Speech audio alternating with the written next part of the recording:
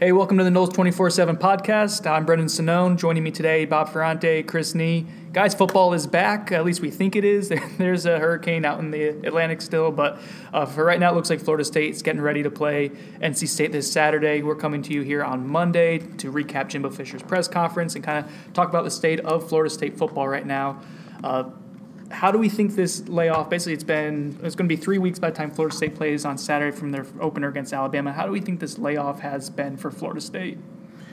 I think at the start it was pretty choppy and rusty as players came back from a 5-day layover. I think the players admitted that they didn't look great when they came back on the practice field for the first time, but the practices got better, a little more chemistry being built on the offensive side. Of course, that's going to happen when you have a new quarterback too. I mean, it's not just like Francois is slinging in the same receivers again. It's James Blackman. You have to build that chemistry. I think we can look at it either way. It can be a good thing. It can be a really good thing because James Blackman gets great experience against the first-team defense. It's a top-5 defense nationally. That's a great thing. Mm-hmm. Is it a bad thing? Yeah, I think you would have preferred to see Blackman play against ULM and not a really good defensive front like NC State. On the defensive side, I think defense is fine. It travels. Yeah. It doesn't really matter what day of the week you play or whatnot. You got Derwin pushing the buttons there. Derwin James, you got to feel. I think this defense looks worlds different, better with Derwin and obviously a healthy Matthew Thomas playing extremely well. I mean, that Michigan carryover. And eligible Matthew Thomas, too. And eligible, yes. Bob's got like the voice of a smooth jazz DJ, I feel like. I'm more of a whiny, I don't know what radio station would actually have me. Bob, to your point, I don't think Florida State knows like how this layoff is going to be. And I just kind of question, I think talking to Jimbo Fisher today, he didn't seem to have a great grasp on how his team is really going to respond and whether this was a good thing to have this extra time or a bad thing. Yeah, I mean, practice is always beneficial, but I think allowing Blackman to face some live bullets against a team like Louisiana Monroe, who you should simply out-talent, would have been beneficial just as much. So I think, if anything, it's a push. I think it kind of breaks even. I'm not going to overanalyze it. I don't think it's great that they've had essentially 21 days off. I don't think it's awful that they've had that time to practice. So we'll see how it all plays out. But, I mean, they now have to face a gamut, 10 straight weeks of football, mostly against talented opponents, especially some real good defenses. We're going to know what James is made of 4 to 6 quarters from right now. Yeah, we're going to figure it out pretty quickly because that NC State defensive line hasn't produced maybe as much as a lot of people thought and a lot of national pundits thought entering the year, but it's still a really experienced and good group. Chris, you did the 247 on NC State. Maybe take us into we'll do more later in the week on NC State, but just kind of what Florida State is in for on Saturday. Well, they're going to bother you. I don't think their secondary is all that impressive, but it's what they can do up front to kind of rush the play, force a quarterback to make a quicker decision that can make big plays for the secondary. They've got 3 interceptions on the season. I think 2 of those are very much forced by pressure up front. It starts with Bradley Chubb, insanely talented guy. A lot of people think he's an all-ACC defensive end in a league that has a lot of guys that have the ability to be an all-ACC defensive end. You got a strong behemoth like Contavious Street up there.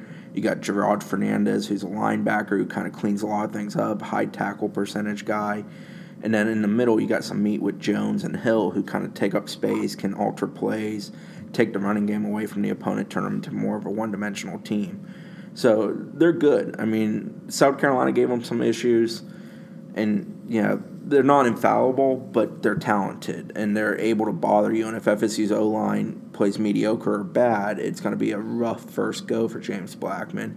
If the O-line plays well, Blackman should have the ability to pick apart a secondary that's not ultra impressive, in my opinion. I think this is yet again where the pass protection is critical, and like we said, it's going to be the storyline of the season. It was before DeAndre's injury. It is now even more, I think, because James is going to have moments where he's not going to know what to do. He's not going to read defenses and process as quickly. You can't expect him, as a guy who's never had any time in the cockpit, to know, hey, I feel comfortable making this play or making this read. I think he might need that extra half second. So, pass protection, my goodness, it's got to be on point. The communication has to be there. I think it's a great thing that this is a day game at home, more relaxed as far as you're not in Raleigh. I mean, if you were in Raleigh at night, this would probably be a miserable experience for James, but it at least gives him a chance to kind of settle in and see how things go. I still don't expect this to be a really smooth thing for James, but he could be very productive and push the ball down the field. And as Chris is saying, that secondary is questionable. If he can push it deep and extend the field a little bit, maybe that loosens up the defensive front. They can run a little bit more too. So this is where James' arm strength and desire to throw downfield can help them, I think.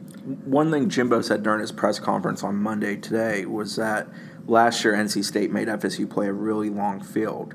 I haven't gone back to look at the stats, but what he's getting at is essentially a battlefield position, FSU having to drive 75, 80 yards on consistent drives.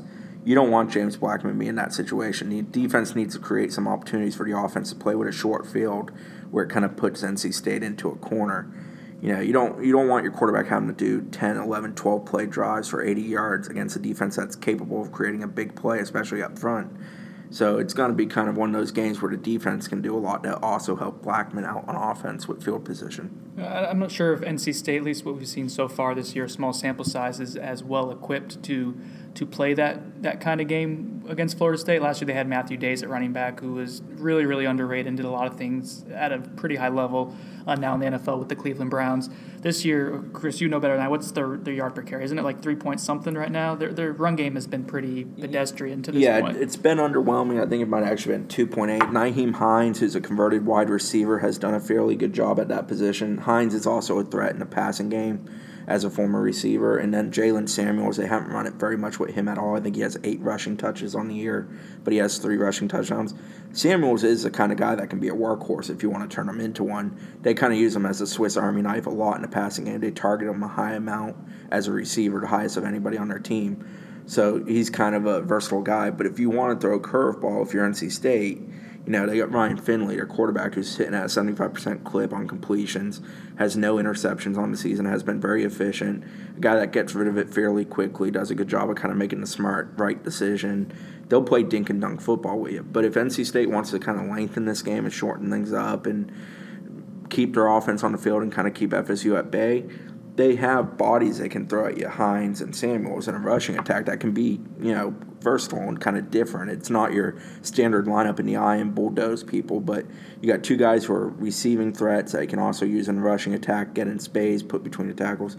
So Doeren, who I'm not just putting it out there, I'm not very high on Dave Doeren as a head coach, but I don't think most are astute. Yet he keeps winning enough games to keep him. But he's 500 at NC State for a reason. Yeah. Part of it's the talent level, and part of it, they've squandered some opportunities to win big games here and there. I mean, last year FSU should have lost to NC State, and they squandered that. They blew a 10-point lead in the fourth quarter. Yeah, DeAndre Francois threw what should have been an interception. And in the end zone, I believe it was Sean Boone that should have had it. And then he got picked on the next play. I think to Travis Rudolph.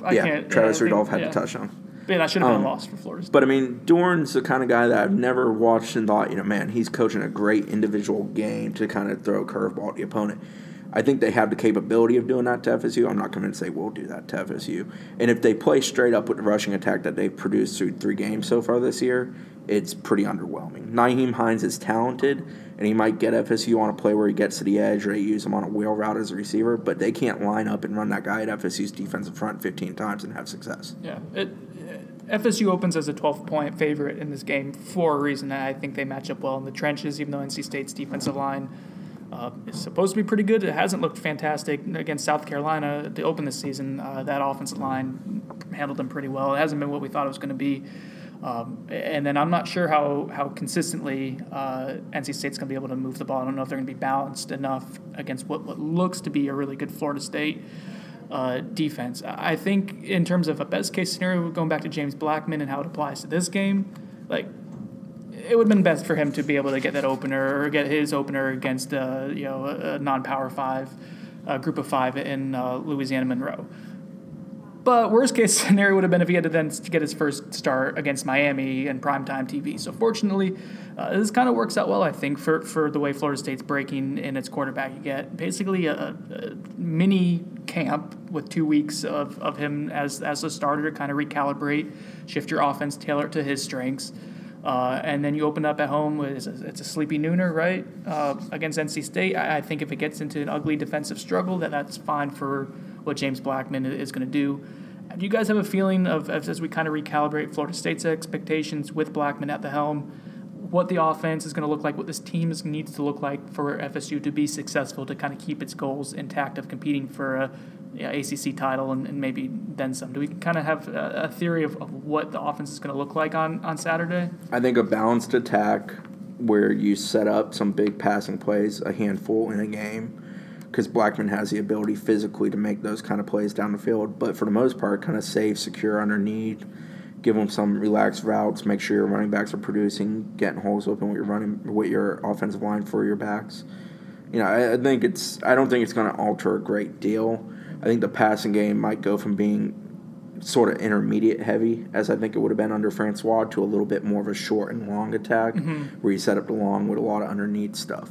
That's the main thing I sort of expect to see. I don't expect Blackman to do a lot of work 10 to 20 yards on the field. I think most things will be quick and underneath or going over the top. Yeah, easier reads, pretty much is what you're giving them. Yeah, there. look for the one-on-one deep, or look for the route that's going to break off underneath. I don't think there's going to be a lot of anticipation hit it in this spot to the middle, at least early on. You got to get a guy some live reps before you're willing to comfortable. Yeah, and anticipation is such a huge thing with quarterbacks, and some guys have it naturally, and like Winston obviously did, and some guys don't have it at all, like EJ Manuel didn't. And there's an in between. I think Blackman probably falls in that in between, but you don't want to. You do that too often, all of a sudden you're throwing balls behind guys at the goal line and turning it over. And, we saw that on Saturday with certain teams in the SEC where a guy made a poor throw and it went behind him. And, it is what it is. So. Hey, but Felipe Franks can chuck the ball 7 yards down the field. Only pass completed over 10 yards in the air by Florida. No, Florida's back, baby. Yeah. Florida's back. Yeah. All right, stay on topic. Do you guys think... With Blackman, you mentioned Jameis Winston. I'm working on something now. I don't even know how to approach this column. I may just even kick it before. By the time this podcast is up, I may not even want to write the column. But they are gassing up, not just Jimbo, but a lot of, even the players are talking up James Blackman so much to where it kind of is reminiscent of how, you go back and look at some of the quotes LaMarcus Joyner had of Jameis Winston when he was a redshirt freshman. The things that they're liking about Blackman are things that they liked about Jameis. It's not to say that this is the same guy. No one's ever going to be Jameis Winston. But in terms of having a charismatic leader, a guy that people are going to get behind. DeAndre Francois was a quarterback that Florida State played hard for because he was tough, he was gritty, he was a guy that was easy to work hard for because he cared. He earned that. He did, exactly. I don't know if that was true game one of last year. I think that became very true, especially after the Miami game. Because I didn't get the feeling that they loved DeAndre Francois, but he earned the respect of that team, and he had to. I think that James Blackman, based on everything we're hearing, I want to get your guys' thoughts, is that he is... We're not there to see it, but he's doing the things that are necessary to win over a group of like a senior-laden defense or veteran-heavy defense. He's, as a rookie, is doing everything he needs to do that. And if you're a junior or senior, you have to buy into a guy pretty quick because you realize you're one game into the season, you still have everything left to play for on the table. This is a team that I fully expect will be in the ACC hunt going up to Clemson in early November. Now, that game looks like that got a lot more difficult after this weekend. That game looks miserable right now, for sure. But if you're a veteran, if you're a senior or junior and you're thinking, this is my last run, I'm going to be in the NFL next year, or I'm thinking about leaving early, I want to buy in to James Blackman. Mm-hmm. And he is saying and doing the right things, how he walks, how he talks, how he handles himself in the huddle on the practice field.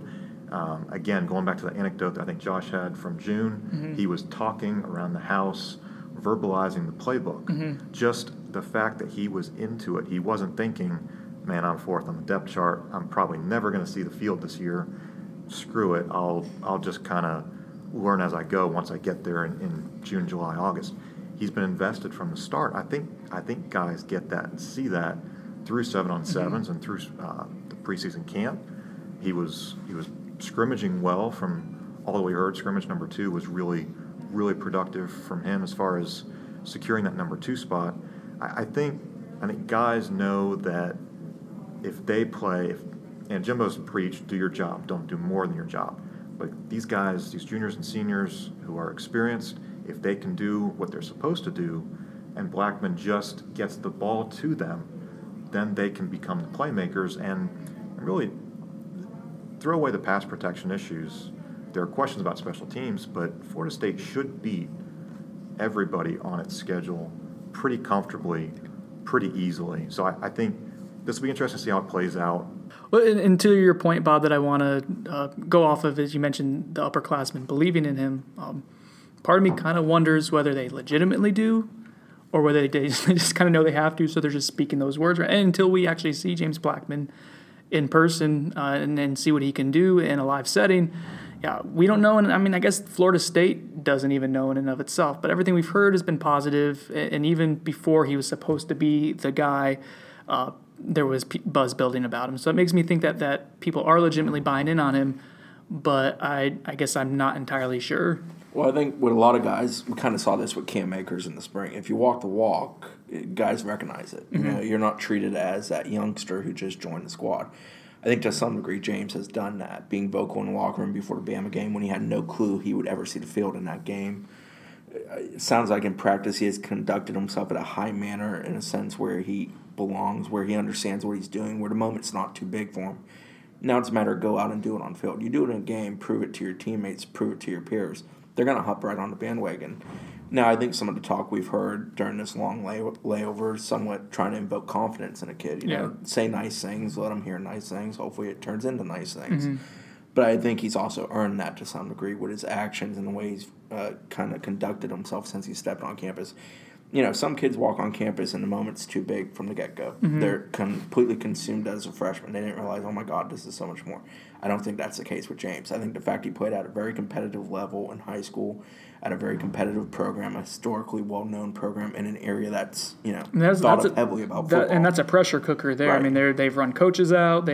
Players have collapsed in the muck there. Like, that's a pressure cooker. And I've never had this conversation with James, but there's some reality to the fact that James Blackman wasn't a guy who was thought of as like this immaculate, can't-miss, amazing prospect.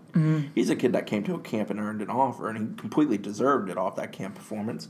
And his game performances backed it up. But he's not a guy that – there's plenty of kids that step on the field who are supposed to be all-world because somebody at some point has said they're that. James Blackman isn't that. He's very much earned his way to this point. I think there's something to be said about that for a young man. You mentioned Cam Akers, and let's look at the offense in the context of James Blackman. Give that kid the ball. Right, that's kind of thing where we're at. With do we think the running back distribution? I mean, do you think Jimbo's gonna? Is he was asked about that today at the press conference. I think Jimbo will be slow to come around on turning Cam Akers into his ace in the hole. Yeah. Because he always is. Yeah. He believes in a veteran who's kind of earned his stripes, and Patrick has done that. But Cam Akers is the most talented running back on FSU's offense. Clearly. Hell, he might be the most talented player on FSU's offense right now. So let's not beat around the bush. The kid needs to touch it. He needs to touch it a lot. He needs to touch it often. Good things happen. He was on 2 plays against Alabama. He was inches away from turning it into points. Or at least a big play. How many times did we see that on offense for FSU against Alabama? There's a reason that kid is so highly thought of by everybody that sees him. Yeah, I mean, I agree. Jimbo was kind of non-committal about the running back rotation today, which makes me think, when he was asked about it, that makes me think he was committal with Jacquez Patrick in the preseason when the guy that he wanted, the upperclassmen, like you say, Chris, that's kind of, he wants to go with the guys who've kind of paid their dues originally. He was fine saying who it was going to be then. Now, all of a sudden, he doesn't want to talk about it. I think we're going to see Cam Akers in a pretty heavy dose. And I think we'll see Amir Rasul. We didn't see him against Alabama. It just didn't work out that way. The game was abbreviated because they abandoned the run because they got in the hole. Hey, Coach Fisher contends he didn't abandon the run, that the game dictated they had to go away from it. They abandoned, yes. The game plan was never to run. No. I mean, to some degree, they came out pass happy, and it was clear. Yeah. But, yeah, I mean, we could sit here and lecture about that all day, but it can be stated that they did not run the ball very much against Alabama. And they're a team that should be good at running the ball. I mean, I'm of the opinion the O-line's probably a better run blocking O-line than pass blocking O-line. And they weren't bad against a pass for Bama, especially playing a D-line of that caliber. So I think they're capable of being a good running team. And I think you will have to do that at times to take pressure off a young quarterback who's going to have struggles, just naturally. Good, talented veteran quarterbacks have struggles. So imagine a freshman making his first starts. We were discussing where there are advantages and disadvantages to the 21-day layoff. I think one clear advantage is, you give Jimbo and Randy Sanders 21 days to figure out what to do on offense, what to show that's different from the Alabama game. Mm-hmm. I think there's a lot they're going to show different beyond just the new quarterback. It's how do you utilize Cam Akers? Mm-hmm. Do you show Akers and Patrick in the backfield together, not a fullback but 2 tailbacks? I think we can fully expect to see Akers run, let's say, 10 to 15 maybe even more times. He touched it, 10 times versus Alabama? He had 10 carries off the top of my head? I think he had 11 total touches because he had a reception. So, yeah. Yeah. I think this is a good opportunity for them to really say, we've got something that you really haven't seen enough of yet to game plan and prepare, and that's Cam Akers. I think the other thing is Jimbo, through his years, more going back to LSU, he adapted based on the personnel that he had, and I think this is a situation where he knows he can't throw everything on a quarterback's shoulders, and he knows he's going to have to run the ball a lot more. The run-pass ratio should be very much skewed toward running, and I think if James Black ends up throwing 35 passes on Saturday, that's a terrible thing. When you look at it, he probably wants to see him capped at maybe 27 passes and get more carries to Patrick and Akers to wear down that defensive front as best as he can. In theory, this offense is well equipped to help out a true freshman quarterback or a quarterback without a lot of experience, a guy that you don't know much about, because it can be, Chris, you mentioned that offensive line. I think it could be a really good run blocking offensive line. Showed some moments against Alabama. I actually think Jacques Patrick needs to run a little bit harder early on and get turn net 0-yard gains into 2 or 3 yard gains. I thought Cam Akers, like you said, was close on a couple. When you're a big back, you can't hesitate in the backfield against a team. Yeah, you need him to be. You need him to be thunder. Yeah, you need if you're going to do thunder and lightning. Run towards it and hope the hole opens up. You can't always anticipate. Sometimes you just have to go for it. That's just not who Jacques Patrick ever has been. Even in high school, like that wasn't his. He can break arm tackles and he's a big guy and he will run with authority. But he's just not going into into traffic with his head down, just hoping to clear space. That's just not who he is. But they do have. I think he's ideally suited to be the guy who gets after Cam Akers gets the first two series. You bring him in as like the third series and kind of start wearing the defense down a little bit once it's already been in for a few series. If that makes sense, I think he's more of a change of pace guy with high upside and that capacity. But you have him. You have Amir Rasul. You have a pretty good, reliable tight end. I mean, Ryan Izzo all of a sudden becomes even more important, I think, with a freshman quarterback. Jimbo mentioned today Maven Saunders kind of having a slow preseason, and I think Florida State's trying to kind of kick him into gear because he's a game changer, at least a difference maker for them with the mismatches he creates. But we had that quick conversation about Maven. The thing with him is that he's never been a good practice player. There's always been a learning curve. He's a kid that's got a boatload of talent. I feel like at some point you have to throw him in and run a play to him and see if it works. And, it is what it is. He's not a guy that you can depend on for 60 offensive snaps. No, and it shouldn't be. But you can design 20 to 30, 6 to 10 yeah, specifically that incorporate him in the offensive attack. And I think they're pulling him aside this week and saying it's time for you to grow up, at least in practice. And Bob, you were talking about this before we recorded the podcast. Like, he's a guy, you just need to find a way to get him the ball sometimes, I think, right? And just see what he can do. He's made plays, and he's raw, and he doesn't have a lot of football experience. I mean, 2 years of high school. So this is a guy who is still learning the nuances of the game. But when you let him loose, he's a physical mismatch. He is running like a wide receiver. He's got that power forward mentality from his basketball career. Obviously a guy who could have played basketball at UConn. That's what he thought he was going to do as a ninth grader until he found football and things changed. Yeah, he's not ever been a practice guy. We've heard him get yelled at by coaches for years, but those few times when he's been on the field, he's really made not just some routine catches, he's made some really quite impressive like next catches. level looking kind of. Yep. No. We talk about, to flip it, NC State has Jalen Samuels, kind of a Swiss Army knife mismatch guy. To me, Maven is maybe the guy on FSU's offense who most fits that role of being a mismatch guy. Yeah, well, not running the ball, but what he can do. He's nowhere near as reliable as a Jalen Samuels. Jalen Samuels has proven that over his career. But the reason Jalen Samuels finds success is he lines you up on somebody and they run a play that it benefits Jalen to be running that play against a guy who is attempting to defend him. With Maven, you can do that. You line Maven up against a heavy-set linebacker who can't flip his hips and go. Take him vertically. He's got a safety he's going to have to deal with. But other than that, he's going to be running free for the most part. I mean, it's just when your offense is kind of pushed into a corner, which it will be when you're starting a true freshman quarterback, you have to use all weapons at your disposal. You have to be intelligent in the way you go about using them.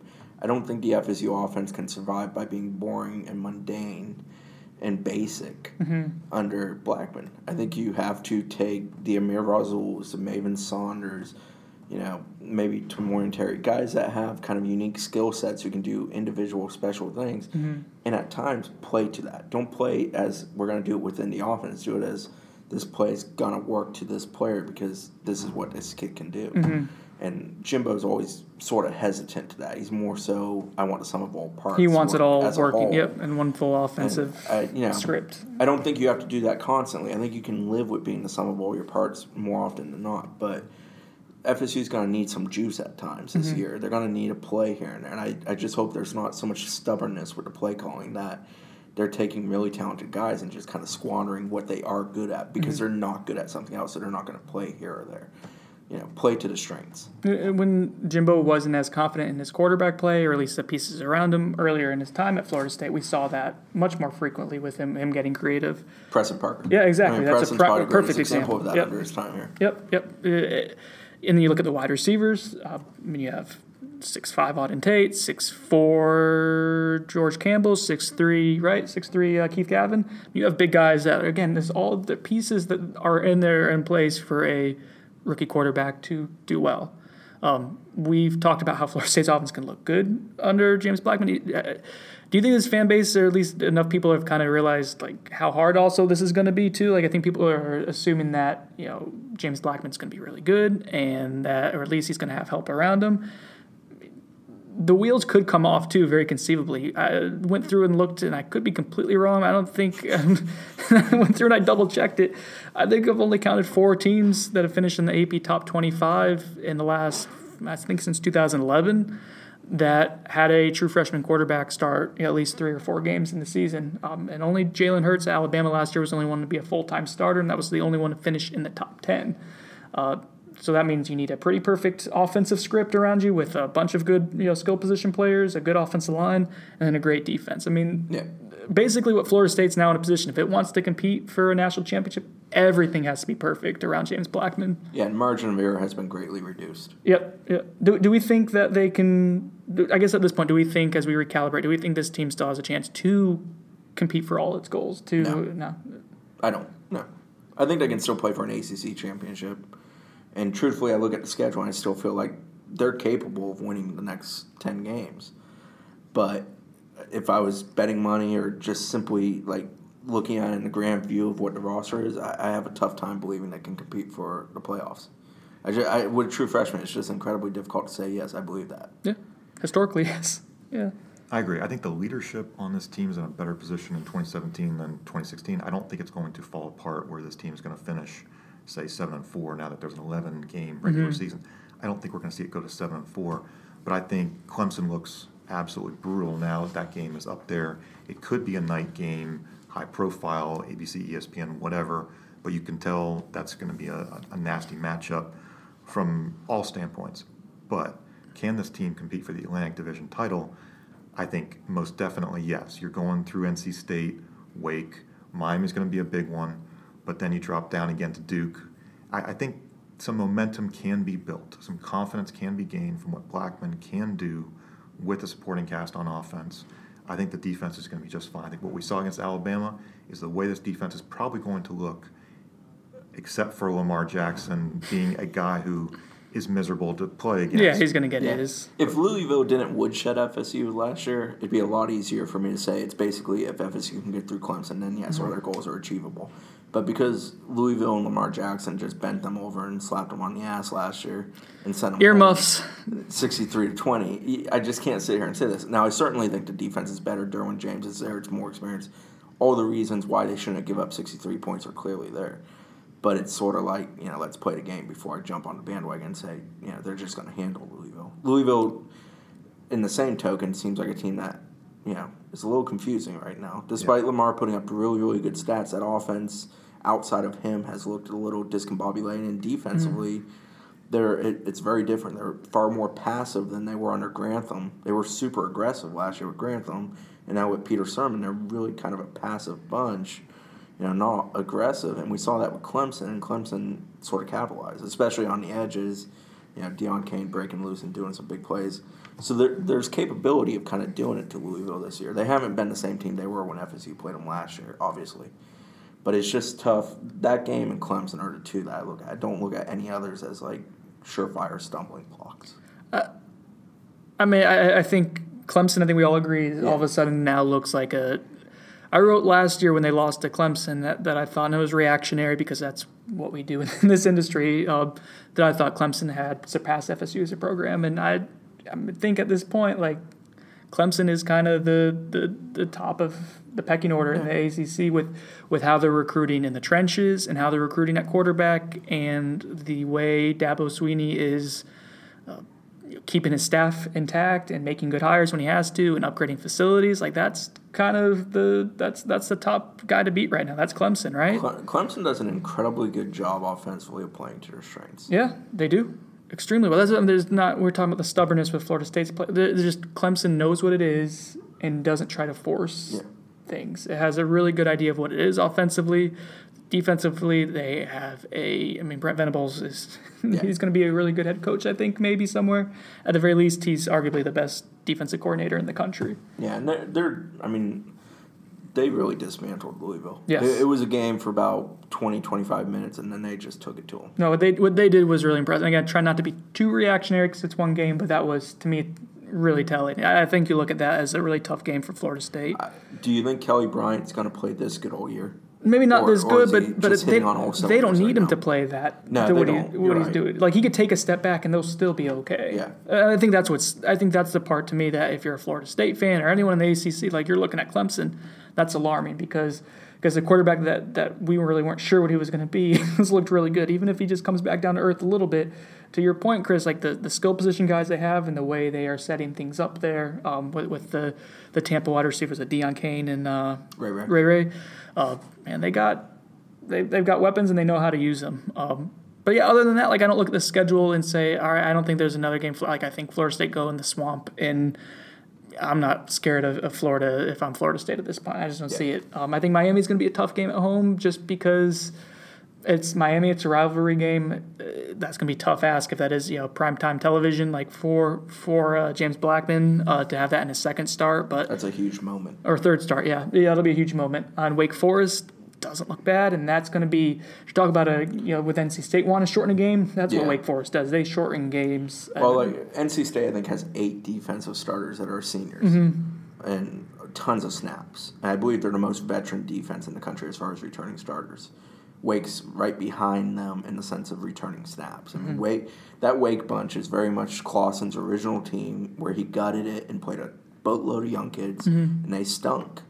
But they've played a lot of snaps together. They've gone through it together, and they've come out pretty sound, solid football team.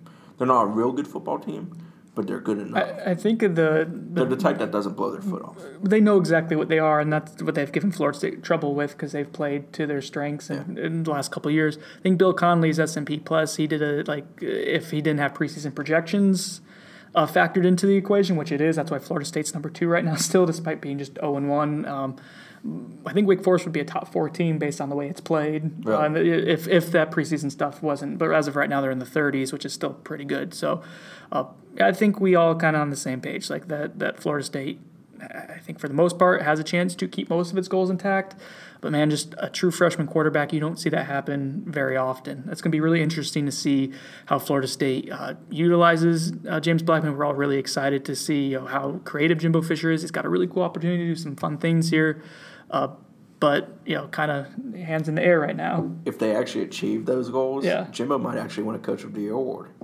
He's not in the Coastal, so I don't think it's just funny. It literally would take something like, the wheels falling off and your starting quarterback getting hurt and a true freshman playing and being successful to win an award for a guy that's won a national title. Bob, is in his contract?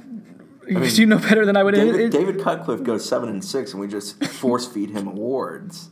So maybe if a guy goes 11-1 or 10-1 in the regular season, was that in Jimbo's contract at one point? If he wins a Coach of the Year, he gets. Is it still in there? Do you know? If I were him, I would get that clause out of there because he can go. He had the best team. I'm being a snarky jerk, but it's true. It's absurd to me to Coach of the Year awards and the way they hand them out to people that have incredibly mediocre teams that they coach to an incredibly mediocre season. They just, love them for it. But guys that the like the Jimbo the- and the Dabos of the world that, you know, But Coach H- Dabo actually won it though. yeah, but it was on the come up for Dabo. Now that he's won a national title, he's done now? never see another one in his life. It just won't happen. It doesn't matter if he wins like 48 straight games. It just won't happen. The voting of that, like the 2013 season when Florida State had one of the historically best defenses and best teams in college football history. I think Duke had more players on the All ACC defensive first team than Florida State did. Like it's just it's a basketball conference. They can say it's getting more to football. It's not just the ACC though. It's some national awards that are just absurd in that regard. We're rambling. We're going off topic here. I think that's a good stopping point, guys. Yeah, we'll be back Thursday. Yeah, we'll be back Thursday, do more in-depth on the NC State. So there's actually games to talk about right now. NC State, they're like the Ohio State. The NC State. Do we put in 2 periods when we write? I usually do. And we probably should be more consistent with that as a staff. Hey, guys, I'm Brendan Snow with the Knowles 24/7 podcast. Thanks to Bob Ferrante, Chris Nee for joining. Thanks for listening. We'll talk to you in a couple days.